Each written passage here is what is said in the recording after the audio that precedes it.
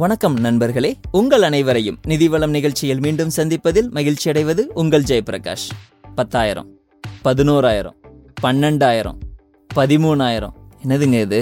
ஆமாங்க, ஒவ்வொரு மாசமும் ஒவ்வொரு நாளும் பங்குச்சந்தையோட குறியீட்டு எண்ணை, அதாவது நிஃப்டியை பார்க்கும்போது லைஃப் டைம் ஹை அப்படின்னு சொல்லக்கூடிய புதிய உச்சத்தை தொட்டு வியாபாரம் ஆயிட்டே இருக்குங்க. அப்ப இந்த சூழ்நிலையில ஒவ்வொருவரோட மனசுலையும் தோன்ற கேள்விகள் என்ன? பங்குகளை இந்த நேரத்துல வாங்குறது சரியான நேரமா, இல்ல இறங்குனதுக்கு அப்புறம் வாங்குறது நல்லதா? ஒருவேளை வாய்ப்பை நான் தவற விட்டுருவோமோ இப்படின்னு நிறைய கேள்விகள் நமக்குள்ள தோணுது. ஆமாங்க, இன்றைய நிதிவளம் பாட்காஸ்ட் நிகழ்ச்சியின் மூலமாக நாம கேட்டு தெரிந்து கொள்ள இருப்பது பங்குச்சந்தையில் இந்த மாதிரியான சூழ்நிலையில் எவ்வாறு முதலீடு செய்யலாம் அப்படிங்கறத பத்தி தான். நம்ம ஏற்கனவே முந்தைய பாட்காஸ்ட்ல நிஃப்டி அப்படிங்கறத பத்தி நம்ம கேள்விப்பட்டிருக்கோம். நிஃப்டினா என்ன? 50 கம்பெனிகளை கொண்டு கணக்கிடப்பட்ட ஒரு குறியீட்டு எண் அப்படிங்கிறது நம்ம எல்லாருமே கேட்டு தெரிஞ்ச விஷயமே. ஆனா பங்குச்சந்தையில 1000க்கும் மேற்பட்ட கம்பெனிகள் வியாபாரம் ஆயிட்டு இருக்குங்க. அப்போ ஒவ்வொரு வருஷமும் ஆண்டோட எண்ணு மாறலாம், பங்குகளோட விலைகள் மாறலாம். ஆனா விலையை நிர்ணயம் செய்யக்கூடிய காரணிகள் பெருசா மாறப்போறது இல்லைங்க. நம்ம எல்லாரோட விருப்பம் என்ன? குறைஞ்ச விலைக்கு வாங்கி அதிக விலைக்கு வித்து லாபம் சம்பாதிக்கணும் அப்படிங்கிறது தான்.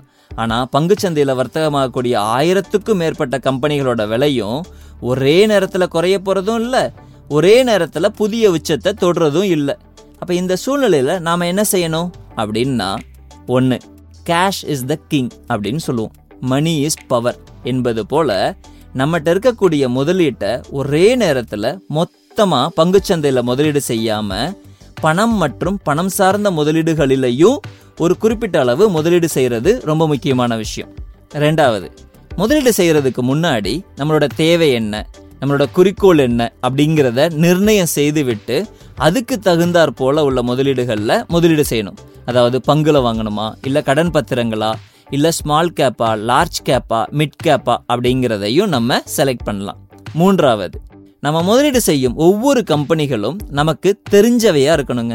அதாவது அந்த தொழில் மற்றும் அவர்கள் தயாரிக்கக்கூடிய பொருள் அல்லது சேவையோட தேவை நீண்ட காலத்துக்கு மற்றும் அதிக மக்களுக்கு தேவையானதா இருக்கணுங்க. அந்த தொழில் பற்றிய விவரம் நமக்கு தெரிஞ்சிருந்தா மிகவும் நல்லது. 4வது, நம்மளுடைய பணத்தை ஒரே கம்பெனில முதலீடு செய்யாம பல கம்பெனியோட ஷேர்ல முதலீடு செஞ்சோம் அப்படின்னு சொன்னா மிகவும் சிறந்ததுங்க. ஆனா எந்த கம்பெனில முதலீடு பண்றது அப்படிங்கிறத கண்டுபிடிக்கிறது நமக்கு சிரமமா இருக்கும். அப்படி இருக்கக்கூடிய பட்சத்துல பல வகையான தொழில்களை ஒரே கம்பெனியின் கீழே தொழில் செய்யக்கூடிய கம்பெனில மட்டுமே முதலீடு செஞ்சோம் அப்படின்னு சொன்னா நம்மளுடைய முதலீடு ஆட்டோமேட்டிக்காவே டைவர்சிஃபைடாக இருக்க வாய்ப்பா இருக்குங்க. 5வது, நமக்கு எப்பெல்லாம் பணம் கிடைக்குதோ அப்போ நமக்கு தெரிஞ்ச கம்பெனியில தொடர்ந்து முதலீடு செய்யணும். அப்படியெல்லாம் முதலீடு செஞ்சோம் அப்படின்னு சொன்னா பங்குச்சந்தை நீண்ட கால முதலீட்டுக்கு ஏற்றதாகவே நமக்கு அமையும். 6வது, நம்மளுடைய முதலீட்டு குறிக்கோளுக்கு ஏற்றது போல லாபம் கிடைச்ச உடனே லாபத்தையும் வரவு வச்சுக்கிறது மிகவும் அவசியமாவே இருக்குதுங்க. 7வது, அதே நேரத்துல நீங்க நீண்ட கால முதலீட்டாளரா இருக்கணும் அப்படின்னு ஆசைப்பட்டீங்கன்னா ட்ரைலிங் ஸ்டாப் லாஸ் அப்படிங்கிற அணுகுமுறையை வச்சு கூட இந்த பங்குச்சந்தையை அணுகிறது மிகவும் நல்லது. இதன் மூலமா சந்தையில ஏற்படக்கூடிய மிகப்பெரிய சரிவையும் நம்மளால தவிர்க்க முடியும். மேலும் இது போன்ற நிதி சார்ந்த விஷயங்களை கேட்டு தெரிந்து கொள்ள இணைந்திருங்கள். நிதிவளம் பாட்காஸ்ட் சேனல் மூலமா சப்ஸ்கிரைப் பண்ணுங்க, உங்க நண்பர்களோட பகிருங்க. நன்றி.